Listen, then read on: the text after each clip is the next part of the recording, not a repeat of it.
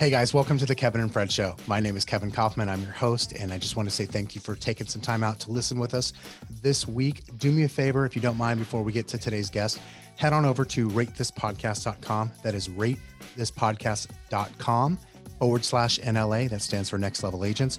ratethispodcast.com/NLA and leave us a review, or just go to any podcast player that you prefer and look us up, the Kevin and Fred Show, and please leave us a review. That is the best way to support our efforts here in the show. All right, let's get to today's episode. All right, guys, we're back on the Kevin and Fred Show, and sorry to do this to you again, but I am the guest again. So a little bit different format.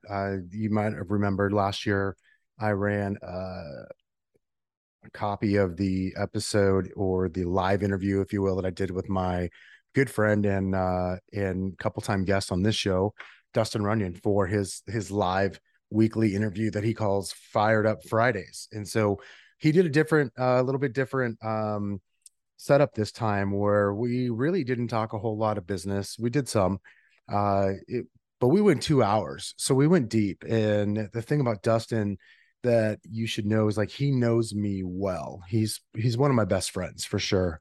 And so he's able to ask questions that he's got inside information, I guess. And so it enabled him to ask some really good questions that caused me to think, and hopefully the question, not so much my answer, but his line of questioning hopefully will make you think as well. And so it's long, it's 2 hours. So we're going to divide this into two parts. So you are either listening to part one right now or part two. I don't know, because I'm probably not going to record a second intro for this, but just want to let you know how much I appreciate you taking the time to listen to this. If you want to find out more about Dustin and kind of what this Fired Up Fridays thing is, go over to firedupfridays.com. That's firedupfridays.com. And check out what Dustin's doing. He's not just my friend, but he's a mentor. The guy's helped me a lot, and probably more than I could even express. And I just love the guy, and I hope you enjoy our conversation. All right, guys, I am super excited for this Fired Up Friday. I have one of my best friends in the whole fucking world, Kevin Kaufman, on the call with us today.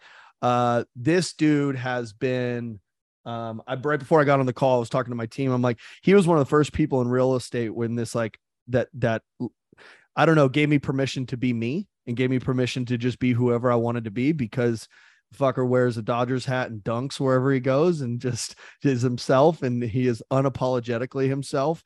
And so in an industry that sometimes is a suit and tie and a mask wearing industry, you were one of the realest motherfuckers out, and you brought me in, and you were kind to me, and you were good to me, and you were never made me feel like you were above me, even though you were. And so I love you, dude. Can we welcome Kevin Kaufman? Love you, brother. Thanks for having me on.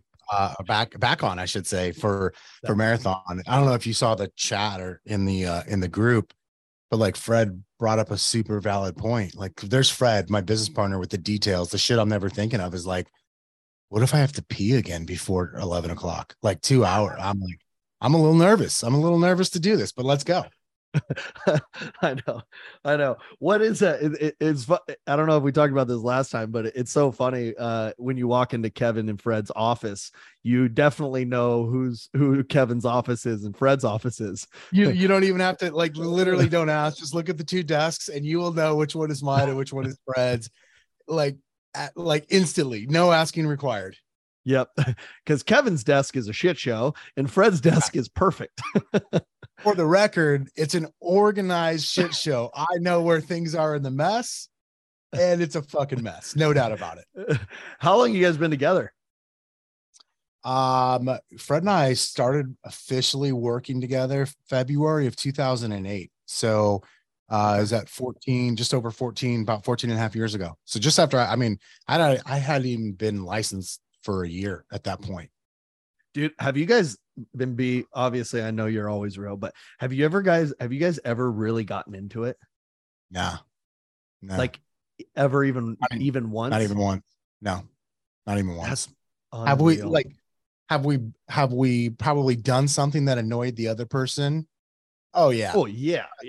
But we've also always been the type who, like, we've always just been the type of people like, fuck, I'm just gonna leave him alone right now. Or I don't actually care about it. That like, you know, if it was like a business thing, it's like, I actually don't care that much about it. I'm just going to fucking let him run with it. And if he runs into a wall, then we'll just fix it. And if it works, then great for everyone. So literally, no, we've never like literally, which sounds weird to even say, but yeah, 14 and a half years and never won like scream or yell or like, What do you wanting attribute to that to? I think, I don't know. I hate to say this because like this in itself, I think has a lot of ego attached to it, but there's just not a lot of ego. Like we're both way more attached to fucking making it work than we are to being right. And we are two guys that I think I can say this very fairly and honestly. We both like to be right a lot. It's probably both of our challenges. It's certainly one of my challenges. And but for whatever reason, we decided early on, right, for us was like a business worth having. It was like a business worth owning. It was getting somewhere that we wanted to go. And that's I think that's always been and has remained our North Star. I don't think, I know. Like I know that's a big factor. Yeah. So two people have a strong desire to be right about a lot. Is it like and is it like do you both hold each other to a high level of respect? Oh, absolutely. Absolutely. Yeah. No, there's no doubt about that. And I'm sure that, you know, I'm sure if there was like a therapist here or someone, they would be like, oh yeah, that's the factor, or, you know, or maybe it's the, how intertwined our families and lives are, you know, but I mean, it wasn't like that's the beginning outside of the fact. Um, you know, I would just say like my hunch is like there's just a lot in there. I think we're both way more attached to, I mean, even to put it bluntly, I'm more attached to my bank account than I am to being right. Like I want my life to be bigger than more than I want to fucking be right about whatever I might be arguing with somebody about. How much do you think pride costs people financially? Uncalculable, incalculable. Yeah. I can't even think of the correct English word for it. Yeah. It's like what is pride costing you? And if you could somehow find a way to like monetize, not monetize, calculate that into dollars, it would probably be pretty crazy. Oh yeah. I mean, think about like, it's easy to look at in sports. And I think probably aging myself here, but anybody who's 40-ish and up would know this, especially if you like sports. But like the Dallas Cowboys, who at one time had the current best coach in the league, they were the best team. Like they were on a run. And because Jerry Jones has to be right, him and Jimmy Johnson couldn't get along, and they had to end it. And like the Cowboys had to go back to mediocrity over someone's willingness, or like someone's more attached to being right than they were to winning, right? And winning. So for, I guess, yeah, when I said bank account, you could just say winning. Like I want championships, things like that. Yeah. Do you think, was this like a conscious thing that you guys had together, like as a partnership? And I know you get this fucking a lot, but I see so many like dissolutions of partnerships and so many things not working out and so much. Were you consciously not prideful, consciously respectful? I mean, are this all conscious, or was this like God doing work?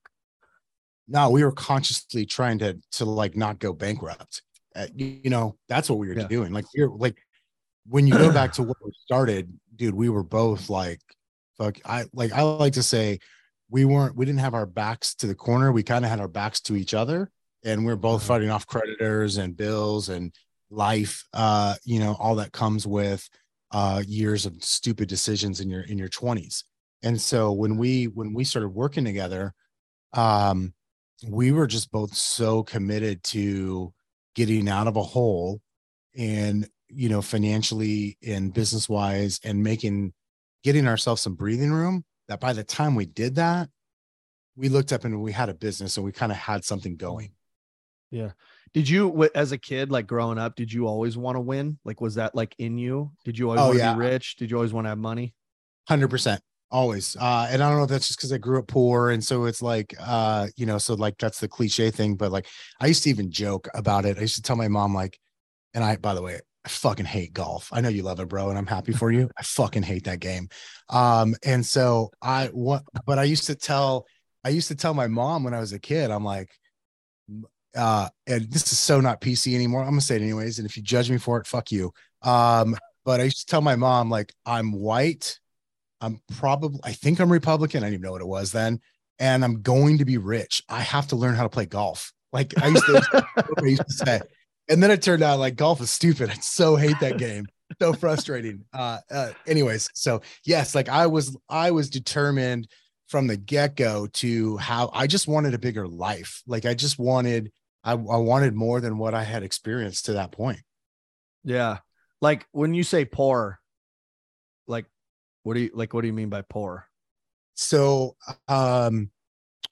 most of my upbringing, my mom was single. She was married to my dad, and then had a stepdad as well. She had a second marriage for a while. So mostly single family. I'm not sure that my mom ever made more than $40,000 in a year.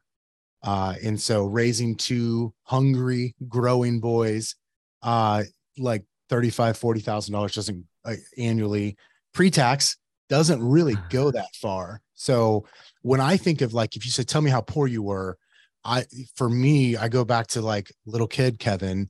I think of like, fuck, I don't get any school clothes this year, or I only got like one pair of shorts and one t-shirt, but not shoes, or, stuff like that. Like, that's what I think of. Like, we always had a roof over our head, clearly always had food, but we didn't have a whole lot extra. We didn't have vacations. We just didn't have a whole lot extra. Mm-hmm. And so I always wanted the extra, man. Where did you, me. what example? Yeah, I know you now, but like then, like what example did you have of extra? I didn't have anything of extra. Like, there was nothing. All I had was a desire for more. Like, I didn't have, that's what I'm saying, is we had no extra. There was nothing left over at the end of the month. I remember one time, so I grew up in Yuma, and we're up here. You guys, for those of you who are Phoenix natives, you might remember the Price Club long before Costco. And so like once a year, my mom and stepdad would come up here and then go to Price Club, and somebody they knew had a membership or whatever. And they had this skateboard there. Like, for whatever reason, my brother and I were on this trip, and they had a skateboard at Price Club, and I wanted this skateboard so bad, bro. And it was like $100 or something. And I was full blown skater kid at that point in my life. And I remember I wanted it so bad. And I could tell that my mom wanted to buy it for me. And just literally, like, if we bought that skateboard, that meant there was like $100 less worth of food or electricity for the month or whatever. And so she said no, like, for a damn skateboard that was like, I just, I'd earned it, whatever. Like, I was a good kid. I was paying attention. I was doing my thing. I could tell she wanted it, that she also wanted me to have it, but we couldn't do it. Yeah. So like that's a moment I think of, like, in, even something small like that. Like, I just decided earlier on, I'm like, I'm not living like that. Like, I can't have that. I'll find a way around it. Yeah. I was going to say, when did it start to manifest into like actual different behavior in you? I mean, I think it already had, like, by that point, like, dude, I was already going to baseball card shows and wheeling and dealing with baseball cards, selling shit. Like, I would just like like, if I could find a way to buy something and then sell it for more, or, make trades for baseball cards that then go sell this more expensive cards, things like that, I would always do that. And so I got a job the minute I turned 16. So like from the get-go, I was always looking for a way. And then I had to, I think like a lot of other people, I had to try a lot of stuff and do things. And then prior to real estate, I don't know what it was, but I found a way to get paid more than my education would command. I remember the first time my salary went over $40,000 a year annually. And then when it hit 50 and like 60, and it's like, I had friends with like master's degrees, and granted, this was, late 90s, early 2000s. So the pay scales weren't, where they are today. And I was like, dude, I got friends with master's degrees and they have a lot of school debt, like, that don't even make 3/4 of what I make right now. And so I would always find a way to like maximize whatever I could And then, but I mean, truthfully, it wasn't until I got into real estate and actually started a business that I figured out how to start to make money. Yeah. How were you making like 40, 50, $60,000 a year? What were you doing? Oh, dude, so when I first moved to Phoenix, I got a job at a call center for Bank One. It was at the time it was Bank One, and it was doing credit card collections, like early front end collections. It was basically customer service. I think it's where I really learned to sell. Um, and and and then I worked my way into this like support position in the company through like this program they had. So then I worked for the team that like ran the auto dialers for the whole call center, and then for other call centers, and then I just parlayed that into one job after another. Like I literally, and then like I networked and parlayed that role into just another pay raise, another pay raise, another pay raise, another job, a different role. And then it wasn't, I remember I actually I was worked for GE had acquired the company I was working for.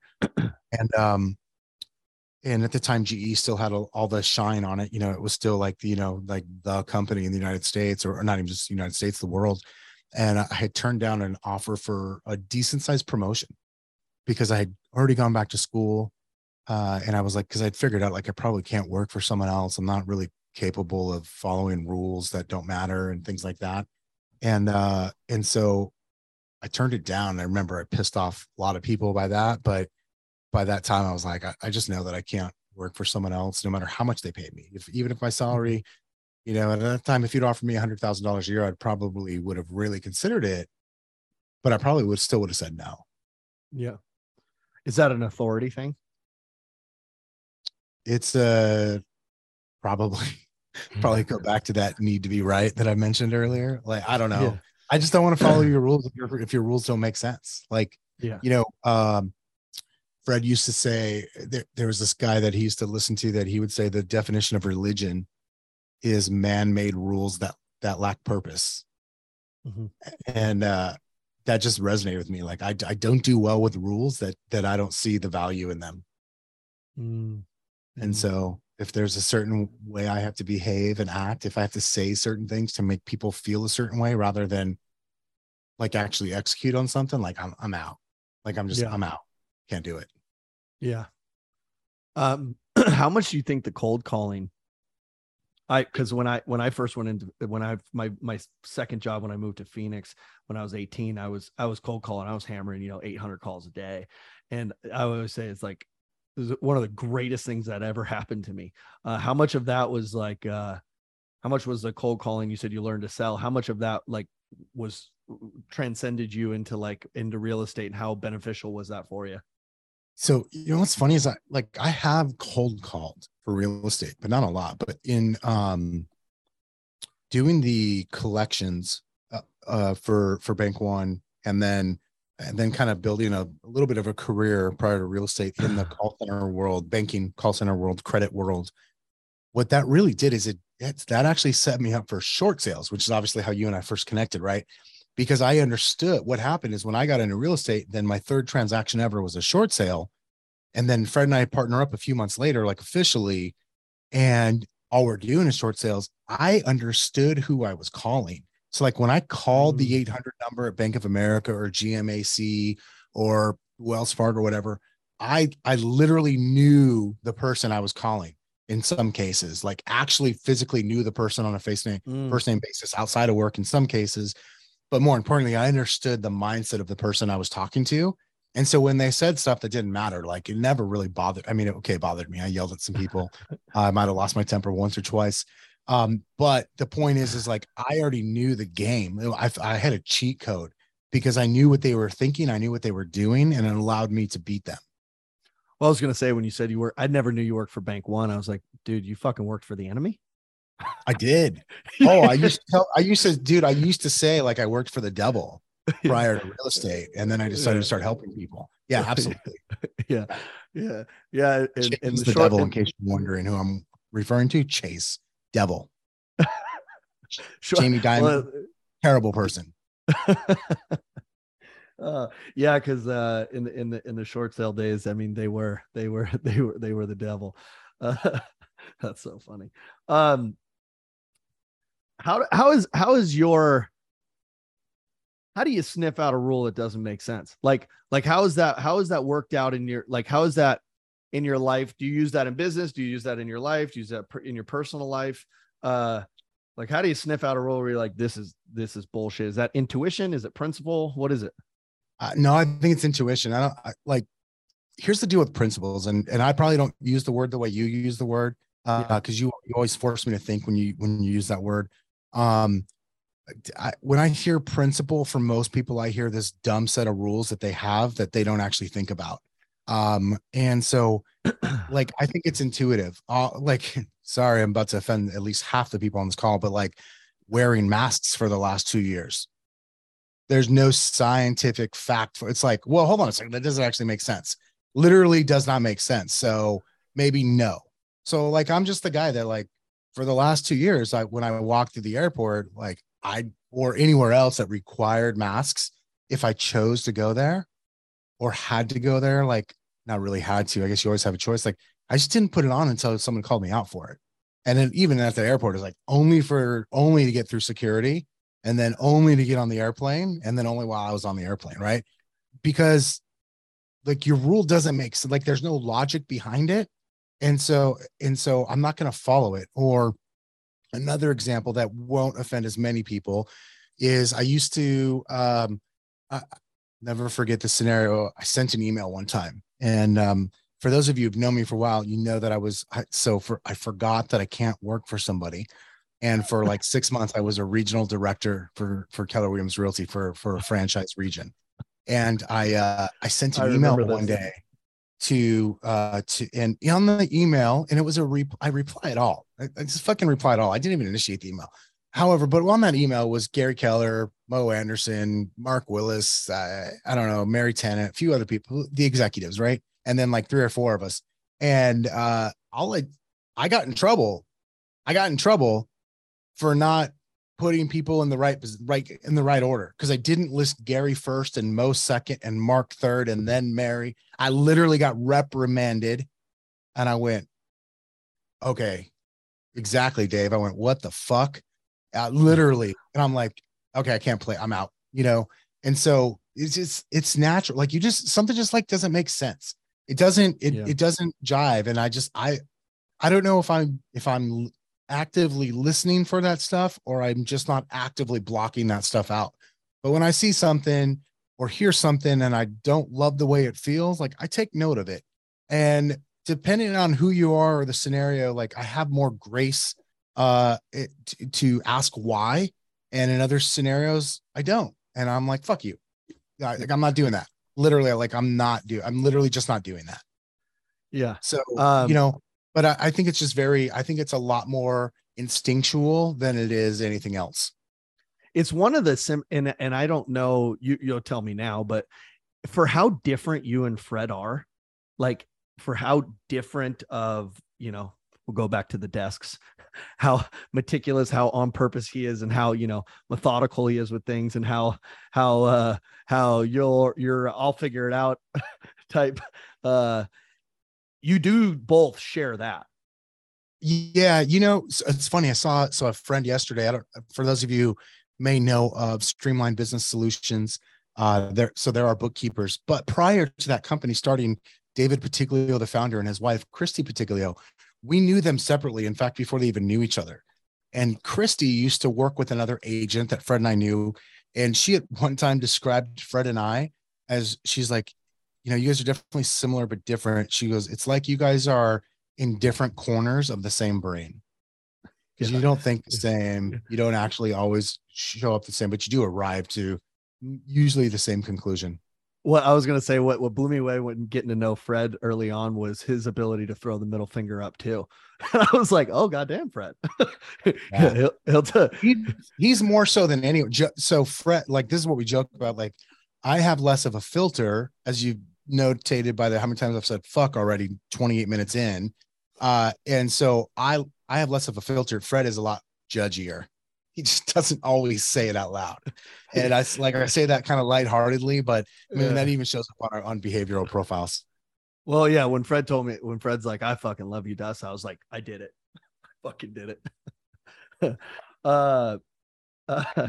Yeah. And by the way, Gene, if you're on here, let's edit that. Let's edit that mask comment into like a 20-second clip, and we'll make sure to get out that to the ethos. We'll make sure Spotify puts the COVID-19 blue thing above it. Yes, absolutely. There's Gene. That's funny. So, what has we talked about this a little bit, but what's something in like the past 6 months you've really been like working on or pondering on or changed your mind about? Or I've noticed a little shift in you. What's that? Everything. Everything. Okay. Well, dude, like when you say what's everything? I mean, so how can I answer this question? I don't know. It was so coming into the beginning of the year, things were going really good. Still are going really good. I mean, they're great. In fact, it's almost weird. You and I have talked about this many times. Like, I'm always like a little leery. I don't let it slow me down, but like when things are really good, I'm like looking for the right hook, right? I'm looking for it. And so, things have just been going really good. And I was starting to feel this already, but then in end of February, I lost my grandfather, who I was very close with. Very like shock, surprise, like so surprising. The night before, literally the night before he died, we were talking about how he'll probably be alive for another 15 years, if not more. And then just, so that was kind of like, oh God, what's happening. And then I had an uncle die like 2 weeks later. So I don't know if it's a combination of like that, because it'd been a while since I'd lost anybody close. And I had a lot of losses earlier in my life, like when I like late teens and early 20s, of friends and family members. And so it'd been a while since like any kind of substantial loss. And so I don't know if that was like a jolt or what, but I found myself in March and April just going, I'm kind of bored and I'm not sure what to do about it. Like have I have some things I set out for, and that's great and I love it. And also I'm not real sure what to do now. I'm not sure what to do with myself now and what I should be doing next. I just felt a little lost, I guess. And so that forced me to really explore, I think, a lot of things internally. Lost as a person, lost in business, lost as a father, yes, lost as a husband, lost or all. Maybe a little bit of all, but definitely on the business side, like definitely on the business side. I love what I do. What was your business look like at that time? Because you're with EXP, and what's your business look like at that time?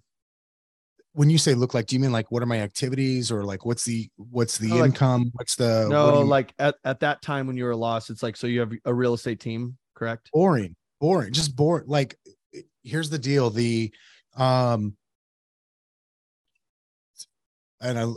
When you do something consistently for a long period of time, and you're especially if you're committed to doing it certain ways, like I hate to use this word, but like there's some autopilot features to my business, for me anyways. And those all sound great, and they are, and it's not all great. Like not everything's all good, right?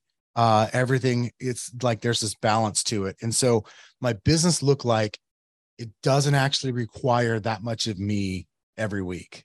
And so business wise, I was feeling a little bit of like, well, where do I go put more effort into?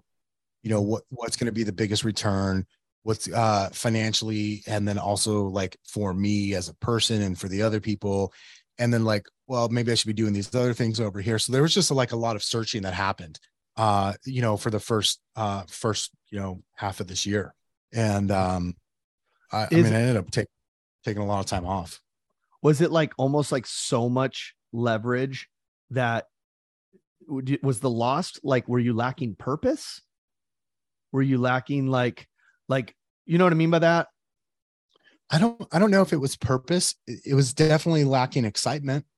Okay. and I'm not sure that you have to have excitement, although I like it. Um, you know, and I think also part of it is like, so there's like some, from like a financial standpoint, I surpassed whatever goals I had ever dreamed of as a kid a long time ago. And then also from like a business practicality standpoint, like I literally, like, Dustin, if I showed you this, I did this exercise with someone that worked for Frank Klesitz. Frank owns Viral Marketing, and he was helping me with our Facebook group, Next Level Agents. And one of the things that we were going to do just to kind of build the community was offer these kind of goal setting calls. And that's a bad word. We didn't even use the word goal setting. It had more to do with like, what do you want out of life? And, you know, what are you drawn to, characteristics, things like that. So he's like, you should probably do one yourself before you like go offer this to 25,000 people. So I was like, that's really good advice. And so I did. And so I remember I wrote it all down, or I said all the things. Peter, his name is Peter McDonald. He asked me all these questions. He wrote it all down. And oh, Crystal just asked a really good question. And yeah, we should go there in a minute. So he asked me these questions. I answered him, and he sends me this Google Doc, shares it with me. That was in February of 2020.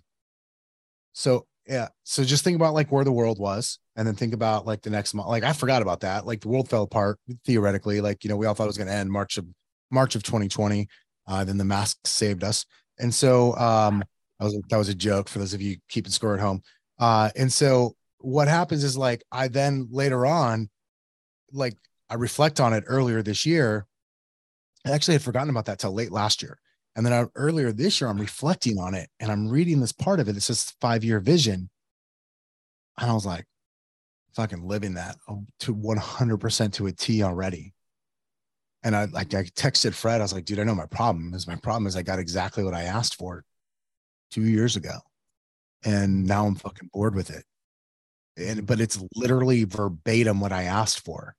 And so that really forced me to think like, well, what am I asking for? You know, what am I asking for out of life, out of my, you know, business, relationships, all of it. Right. And so I don't know. I think maybe I've just gone more introspective a lot. I know you said in the last 6 months, but I think also probably in the last 2 years that, you know, I spent a lot more time thinking than ever before. And sometimes thinking about things that are really practical, and sometimes not so much. Do you I still don't even feel know if I lost? answered your question. I No, really no. don't know if Well, I've just noticed like I guess that would be it. I've just noticed you've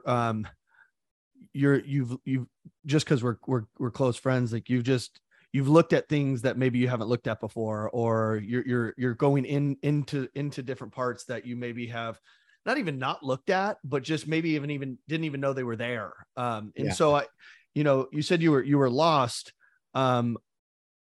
Go through that process. Like, how have you found yourself again? And, or like for people like for people like, I think it's something that a lot of people talk to me about it, because I coach with people, but I think there's a lot of people that feel lonely in this space of like feeling lost.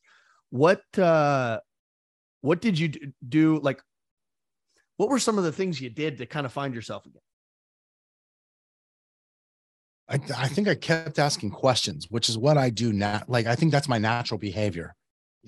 I'm inquisitive. It's why I have a podcast. I just literally like to ask people questions and learn. And so a couple of years ago, I realized I had to ask myself more questions, and then like fucking sit and wait on the answer.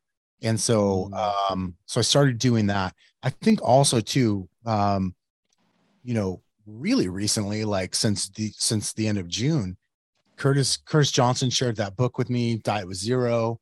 And I think maybe part of the reason why it's been so impactful for me is like the timing of it, and the things I've dealt with. And so I mean, I do feel like I've quote unquote found myself, especially if we're talking about like 6 months ago versus today. I do feel that way. I feel clear, not just clear on where I'm going and what I want, but what I do sort of daily. And then more importantly, like what I want out of the, you know, the last 46 years of my life.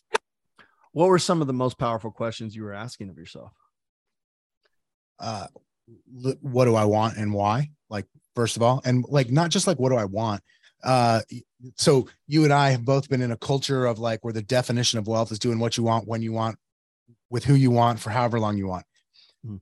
And that's a bullshit answer. I get it, but that's bullshit. It's surface level because no, like, okay, so if you can actually do what you want, when you want, with who you want, like who is it? What exactly is it that you're doing? Like, and so I had to ask myself the question of like, well, what is it that I want to do?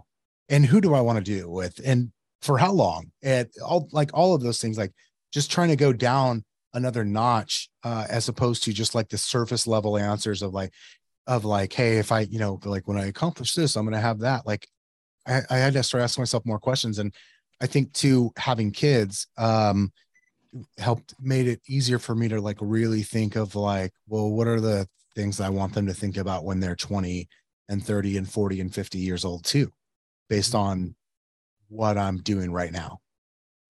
And so just literally kind of digging into some of those details. Yeah. And does that answer your question? no, yeah, yeah.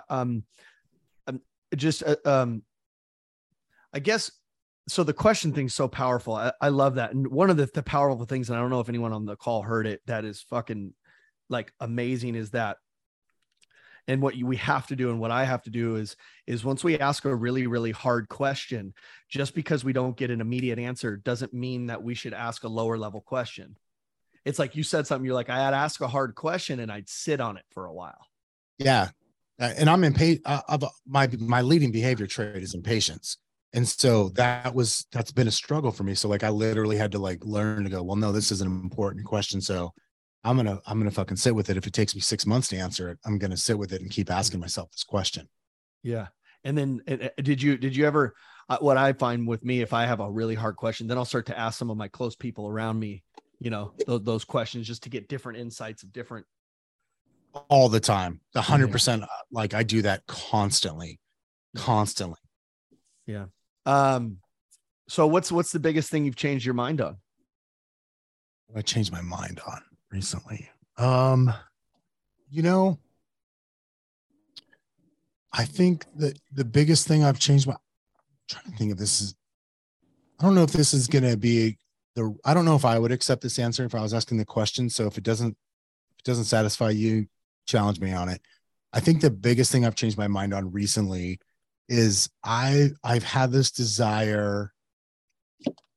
I felt like there was no net worth goal. It was as much as possible. It was absolutely, so like it wasn't like, oh, I want to be worth $10 million. I want to be worth $25 million or whatever.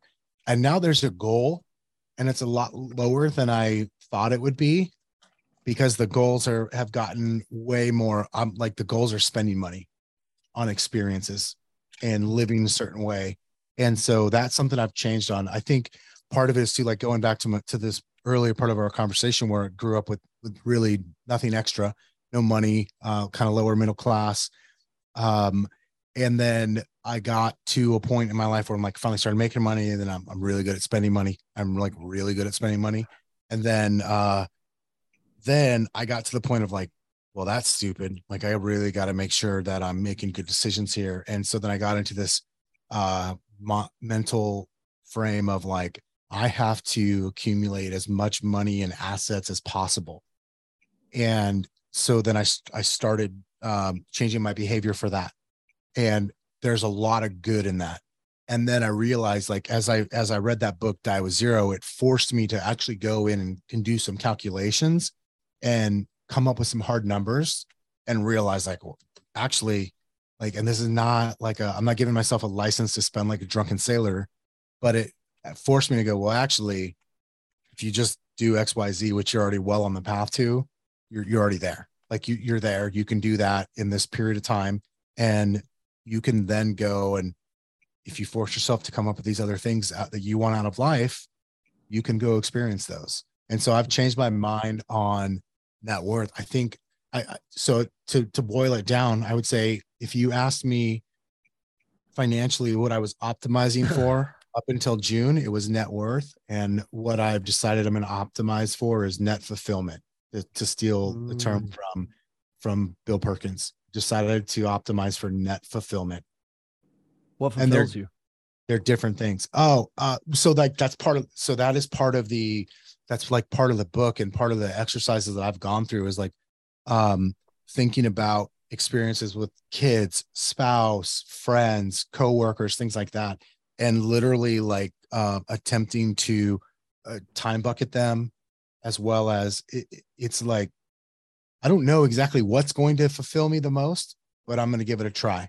And like right now, that looks like yeah, so I played it. You might be aware of this game. I played a sport growing up called Over the Line, or OTL, and but you know, I never played in the World Championships, which is in San Diego every summer while I'm there.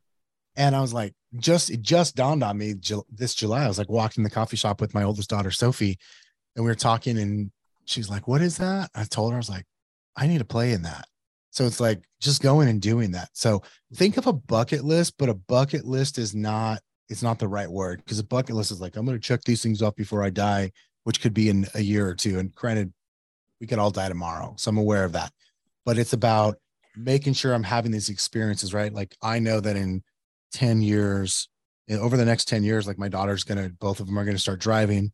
My oldest daughter will have graduated high school already. So like, what are the experiences I want to have with her or them, both of them, before they're out of the house, and before they're through high school, and before they're both double digits or teenagers, like just literally bucketing it down to things like that. Everything from like family vacations to like this selfish thing I talked about of like playing OTL, or having been snowboarding since Sophie was one. So 8 years, almost 9 years. Just doing things like making sure I'm doing things like that. And those can all change. So it's going to be like a constant evolving exercise. Yeah. And I see this a lot in people that I work with, and just a lot in general, like people from like 30 to 50 years old, for whatever reason, seem to struggle with fun so much. Like, why do you think that is? You taught me that.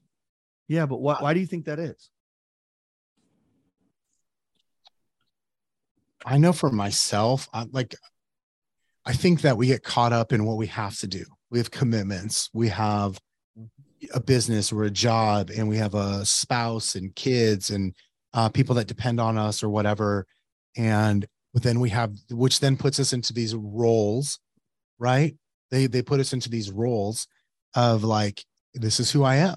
And like, I actually think the worst thing, it's so funny because like the word identity is, for whatever reason, like a trap word these days. But like, I think the worst thing, one of the biggest problems we have in the world is we all have this fucking need to identify as something. And I say that as a guy who's identifying as a Dodger fan right now. And I'm not letting that go. But we all have this need to identify as a Republican or as a Democrat or as a realtor, or Keller Williams realtor, or an EXP realtor. Like, and I think that we get these identities, and the less time we spend thinking about why we have that identity and why we're doing that, then the like those more stuck we get into those roles. And that I think as you grow up, like you just, the roles of fun, like just, we don't think it's important. We're taught, I think from a very early age, that fun isn't important as you grow up. And Yeah. like the truth is, it is important. I've never met somebody, truthfully, if you got like in their heart and asked them like, do you like to have fun? People, I've never seen anyone say no. No, I don't enjoy fun. But it's so funny because I look at it this way. It's like the more you prioritize yourself and your own things that fulfill you, like Over the Line championship, going to San Diego, going to the Dodger game downtown, the more of these things that fulfill you, I feel like then your kids get to experience a more fulfilled dad. Yeah. Yeah. Right. And 100%. and your wife gets to experience a more fulfilled husband. And Yep. so by prioritizing yourself, like the byproduct of that is like you're a better you for everybody else. Yeah. Yeah. I think, yeah, 100%. And I think it's easy. I think it's easy to go, yeah, but then you're just selfish and you only care about you. And that requires no thought. Like Oh, that lacks, wow. that requires, that lacks nuance, which is easy and lazy. to not think about how important that is. Like if you can't think about threading the needle between the two realities of, like, we all know it, especially you and I who grew up in small towns. So like we know the guys that really aren't really doing a whole lot more different than they were when we were 16 drinking beers in the front yard or in the desert. And they're still doing it now in their 40s, and that's their life and, you know, responsibility, but they have a lot of fun. We like to not realize that there's a nuance between that person and the person who's go go go all the time and always in the role of husband, dad, mom, wife, daughter, you know, whatever, employee, employer, and serious all the time. Like if you to not think about the nuance is just fucking lazy. Like it's literally mentally lazy. And it's so important to having a fulfilled life. I think. I'm stealing fucking 100% of all that. Yeah, take it. I'm like, sure I did not make it up. No, I'm sure I didn't make it up. I repeated what someone else said at some point that I listened to. Well, it's so good. It's like certain things, like, and I say it on this call all the time. It's like life isn't this or that. This or that requires no fucking thought. It requires no thinking. And I love the term of threading the needle. That's really good. And that's really finding the integration of these things in life. And I think that's really where fulfillment lives in the integration of these things. Yeah, dude. It really, yes. Yeah. 100%. There's literally no doubt in my mind left about that. Yeah. Do you feel like you're prioritizing yourself more, less, or the same? As opposed to what, like 6 months ago? Whenever you were lost. Yeah. Oh, in a way less, like in the micro less. Cause like I'm, dude, I think I worked like 4 days between the months of June and July. I just by design did that. Like I decided a couple years ago, like if my kids are not in school, I just don't want to be at work. That's like the goal. And so, but like that's a microcosm of like, yeah, like I just didn't have a lot so now I'm in a way like I'm a lot more clear on what I'm doing work wise, which is a little bit less time for me theoretically, but I am being more purposeful with my time for me, if that makes sense. So it's kind of it's a little bit both. Yeah. I didn't want to miss this, and I tagged this because I know you wanted to answer this. Is Crystal's question that she had earlier on here, where she said, "Does anger fuel you to have a chip on the shoulder to get motivated?" Yeah, it always has my whole life. Like, love being the underdog. I love being the guy that when I first got my real estate license, the guy that owned the brokerage that I joined, I met him like first day, and he looked at me and he did this.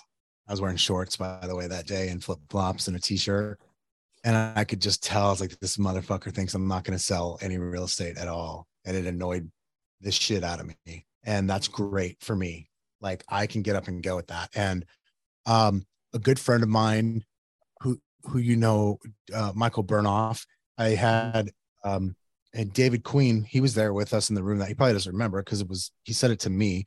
But David was in the room. There's like 5 of us in a room one day with Michael, and Michael was teaching us about something, and he said something to me to the effect of, and this was September of 2020, something to the effect of, yeah, that's great. Like you guys do great with the chip. He's referring to me and Fred, like you guys do great with the chip on your shoulder. Like you get mad, and then really it's worked well for you. Like it's worked really well for you.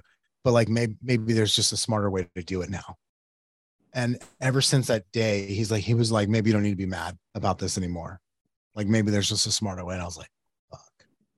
And so what is, I think maybe the heart of like Crystal's question, whether it's her and I have to probably talked about this offline. If not, I know I shared it with some people, is like, so I spent all the way up until literally that day, really being good about being motivated by a chip on my shoulder. Go ahead, count me out. That's good. I love it. Underestimate me. I'm cool with that. I'm good.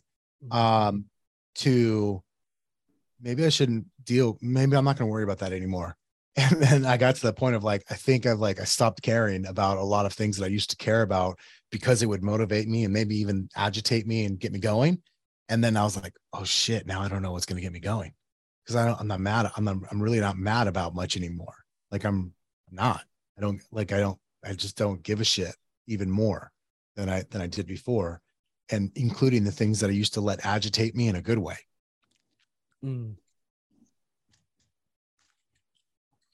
So I think might actually be the root of my problem earlier this year. Is like I had nothing to be mad about. Yeah. Well, were you really mad? So like, I will never, like, I don't ever have the desire to get rid of the chip on my shoulder, but it's the competitive spirit of wanting to win. It's like, does that make sense? Like if we play pool, like if we play pool against each other, like I want to beat you and I love you. Like I'm not mad. You're going to, because pool's dumb, just like golf. Yeah, so you're gonna over the line then. Okay, fuck. Yeah. So it's so funny. Like, so Jeff just said you're turning to Gary. Fuck you, Jeff. But like I used to let like Gary Geller did something that was very personal and mean and attacked my my family's ability. Like it's harsh. And it was real easy for me to use that for fuel for a couple of years, like real easy. And now I just don't give a fuck. Like, I just don't, I'm like, what a moron. I can't believe he did that. I can't believe he'd even put himself in that position, but good for him. Right. And so that's a great example of something I'm like, yeah, okay, cool. I'm just not mad about it. You know, I don't need that to get me motivated to go recruit or to prove that I can still sell real estate or whatever. Like, and that's just an example. There's plenty. Like I've let people, like there's always a villain, right? I've always had a villain, right, at some point in my life. And so that I just decided to stop having them. Yeah. I think it's how you define the chip on the shoulder. Yeah. Right. It's like, yeah, like I just like winning. And I love that about me, you know, like it's that, I guess that's the chip, you know, I mean, if that's the chip, then that's chip. And then you said villain, where actually, I don't want to bring the guy up, but like there's one you told me, you're like, somebody always like needs a fight, you know? Like, I don't necessarily. Yeah. That's good and bad. Like if you don't learn how to channel that, like, and I'm still competitive. Like if we go play pool, like I'm not playing pool because now I know, you know how, so I'm not going to do that until I practice. Right. So, yeah. But so like, I want to win. I'm competitive. I usually won't put myself in a position to play a game against someone or something if I don't think I have a chance to win. And so I like that part is still there. Like there's that competitive part. I just don't have to be mad about it. I don't have to be mad that like this guy who's like a famous pool player snubbed me and said I don't know what I'm doing when I shoot. You know what I mean? Like that just I decided to not let that be the thing. Yeah. Well, and that's where I was. Like that's where I think that's where I grew up a lot of. Like I was like, well, I'm gonna make it anyways. Cool. You don't like it, I'm gonna make it anyways. You don't like that I wear flip-flops, I'm gonna make it anyways. You don't like it that I wear shorts, I'm gonna make it anyways. All of those types of things.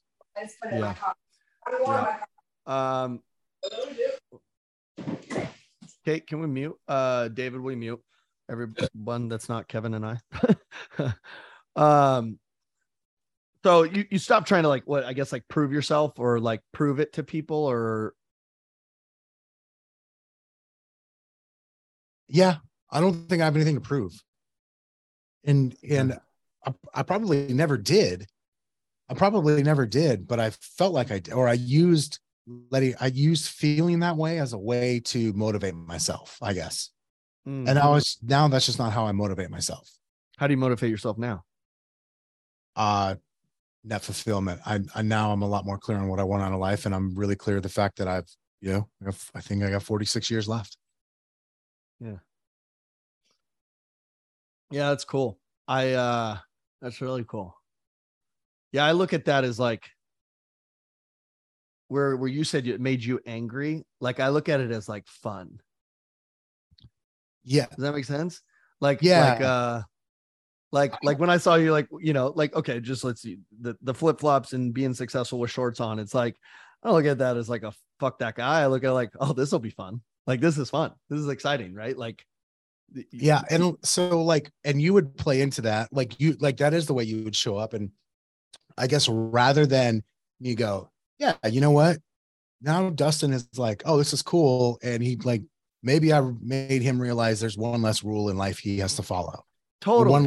One less dumb society standard that he has to follow. Instead of looking at that, what I would do is I would look at the other person who was like, you can't fucking put this guy on stage. You can't let him, like, he shouldn't be teaching. He shouldn't be, he's not the expert. He can't even, you know. So I would focus on the guy that was like the doubter, judging me based on whatever clothing or shoe footwear, as opposed to me going, yeah, but like I just gave Dustin one less thing to fucking worry about in life. Totally. Like I loved the beating to your own drum. Like it was just like, it's why I left my old company, is because I had to beat to their drum. And then I have you as an example of somebody who's just beating to their own drum, or our buddy, you know, Cheplack beating to his own drum, or like, I just like the guys that just, and gals that just, that guy's like, drum is a trumpet, by the way. Like that's how weird he is. I love him for it, by the way. Yeah. Yeah. But like, I just love that unapologetically. And okay, here's what I'll say, Kev, is like, unapologetically myself without being bitter. Yeah. And I think when we're angry and when we're like pissed off or whatever, there's this bitterness to the I'm me, motherfucker, right? It's like, this is who I am. It's like, I'm going to prove you wrong. And then there's the like, no, I'm just going to be me. And I'm going to show you that I can do it with flip-flops on or shorts on. I'm going to show you I can do it my way. And it's just like, it's like, it's just not bitter. I don't have any bitterness attached to it. Yeah, 100%. It's like, I think that's a great way of putting it. When people first start setting boundaries in their life, they learn boundaries. I always see them set bitter boundaries. Yeah. And it's like, you can set boundaries without being bitter. Like, yes. Those bitter are the easy boundaries. ones to set. Those are the easy ones to set. And maybe those are good starters. Like that's like a training wheel. But then we got to like, I took too long to take off my training wheels. You know what I mean? Yeah. Well, no, what do you mean? I mean, like, I would use bitter boundaries. Oh, okay. Okay. Yeah, and then like, that's cool because like setting a boundary is good and healthy. And especially in real estate, for those of you that claim to work 24/7, fucking stop that. Set a boundary around your work hours. And then, so a bitter boundary is better than no boundary at all, is what I mean by that. And so then like, so think of like the bitter boundary example you just gave as like, to me, that's a training wheel. Cool. That's better than no boundary at all. And then I'll move to maybe a more healthy boundary. Yeah. I feel like there's 3 steps to boundaries. There's bitter boundaries. Then there's just boundaries where you're just conscious of your boundaries and you have no bitterness attached to them. And then there's just fucking, the third version is just living. Yeah. Like I just live. Like I'm, it's like, I know what I like, know what I don't like. I'm just observant of the things and I'm just living in it. And I'm going towards what I wrote down here with you is like net fulfillment. Like, yeah. That's cool, man. It's been cool to, it's been so cool to watch you be so introspective and like, so, you're just an all-in dude. And so when you much. You are, dude. And it's so awesome because like when you get fixated on something, it's like you will not stop until it's like, I figure this fucking thing out. Have you always been that way? Yeah. My buddy, Patrick Woods posted this meme a couple of years ago. And I was like, oh yeah. And it was like, I'm either like completely obsessed or not even a little bit interested. There's no, like, I'm like, yeah. That's definitely me. That's funny. Growing up, like, is that how you were as a kid? Were your parents like that? Or who were you more like, your mom or your dad? Oh, probably more like my dad. I think he might've been, no, not might've, like, he definitely was like that. Like, but at least with like sports teams for sure. No, he was like that with everything. Now that I think about it, I was pretty young when he died. I was like 20, he died when I was 20, 21, 22. And so at any rate, definitely more like my dad in that sense, but yeah, like I can't remember not being like that. I'll put it that way. Yeah. You've said that you've said death a lot. How like in the past, like your dad died when you said 25. Yeah, it was 2002. So that would have been what, 20 years ago. So then I was It's 24. So I'm getting bad at math, apparently. Fuck. I do know How what do you 3% is.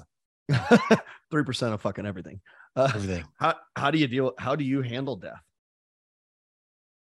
Oh, I don't know. I just do like anything else that's bad that happens. Like you just it shows up and like you figure it out. Like Mhm. there's two things. There's two ways to respond, to things that happen. And it's like one of those ways is like you figure it out, or one of those ways is you don't.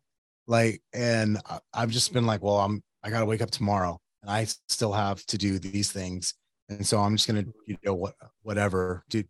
I don't know. I had three close friends die, uh, within a year of each other, 1 year, and as a teenager, and then some close family members, and of course my dad. And so I don't know, maybe I learned to deal with it earlier on, and I don't know, I don't have a strategy for it. Yeah. I really don't. But I think maybe I just had a younger realization that like people do die. Mm. It's just like it's inevitable. Yeah. Yeah. Don't pretend. What is your thoughts on death? Like, are you scared of it? Do you think about it often?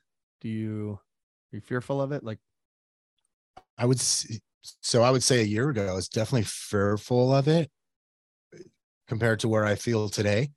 Um, and it's probably just more of like, I don't know, I don't think about it a ton outside of like the giant poster I look at every day. So I don't know, I just think of it like it's coming for all of us no matter what.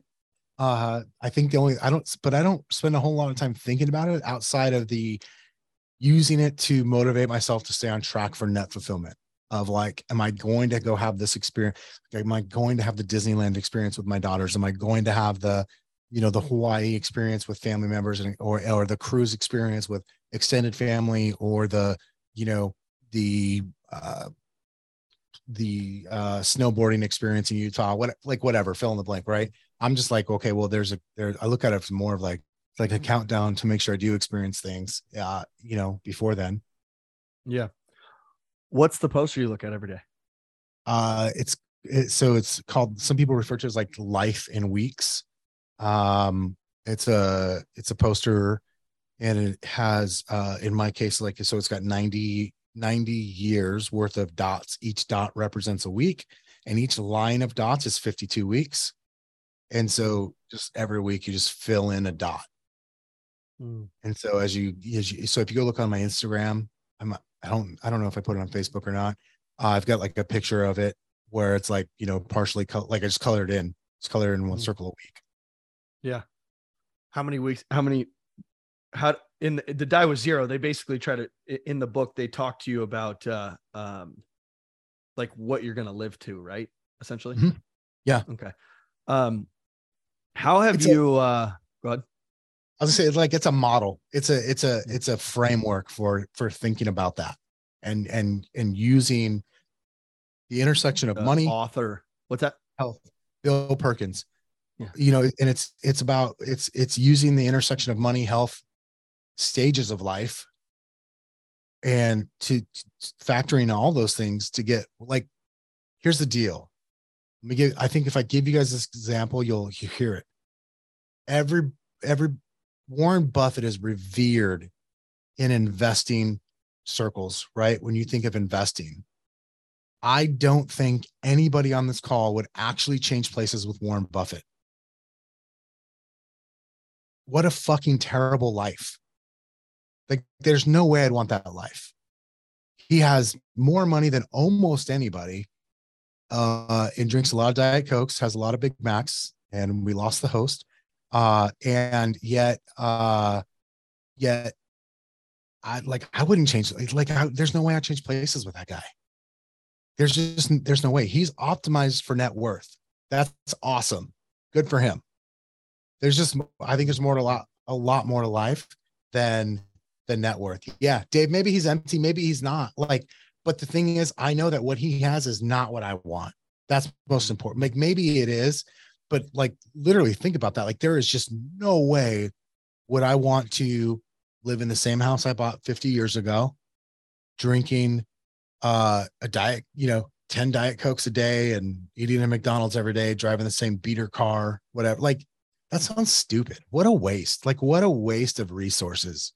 Like it's like, it makes me think of that Oscar Wilde quote, like anybody who lives within their means lacks from creativity, or they're just lacking creativity, right? And so, and again, it's this nuance going back to what I said earlier about like, don't have lazy thoughts, is of this, like, probably live within your means. Like, that's really intelligent, right? Like maybe don't spend more money than you make, and also maybe don't save, invest, whatever, sock away more than you're ever going to possibly be able to spend. Like, how much more good could you get out of it? And more importantly, like, let's using Mr. Buffett as an example, only because it's, he's so outrageous and so on the, he's such an outlier. Like, let's say today he decided, you know what, this is dumb. I've got more money than I can ever spend. I need to go experience more life. So let's say he decides to go on a cruise.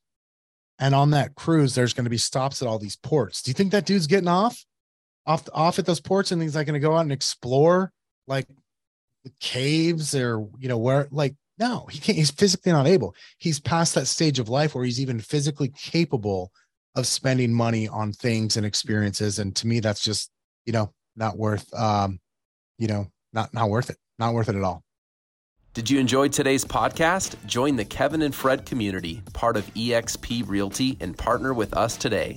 You'll get free access to live trainings 2 or more times a month, live events and in-person masterminds, digital downloads to help you run and scale your business, and much, much more. To learn more and join our community, visit kevinandfred.com/contact and contact us today. Not ready to join our community? No problem. Continue enjoying all this great content on our podcast for free.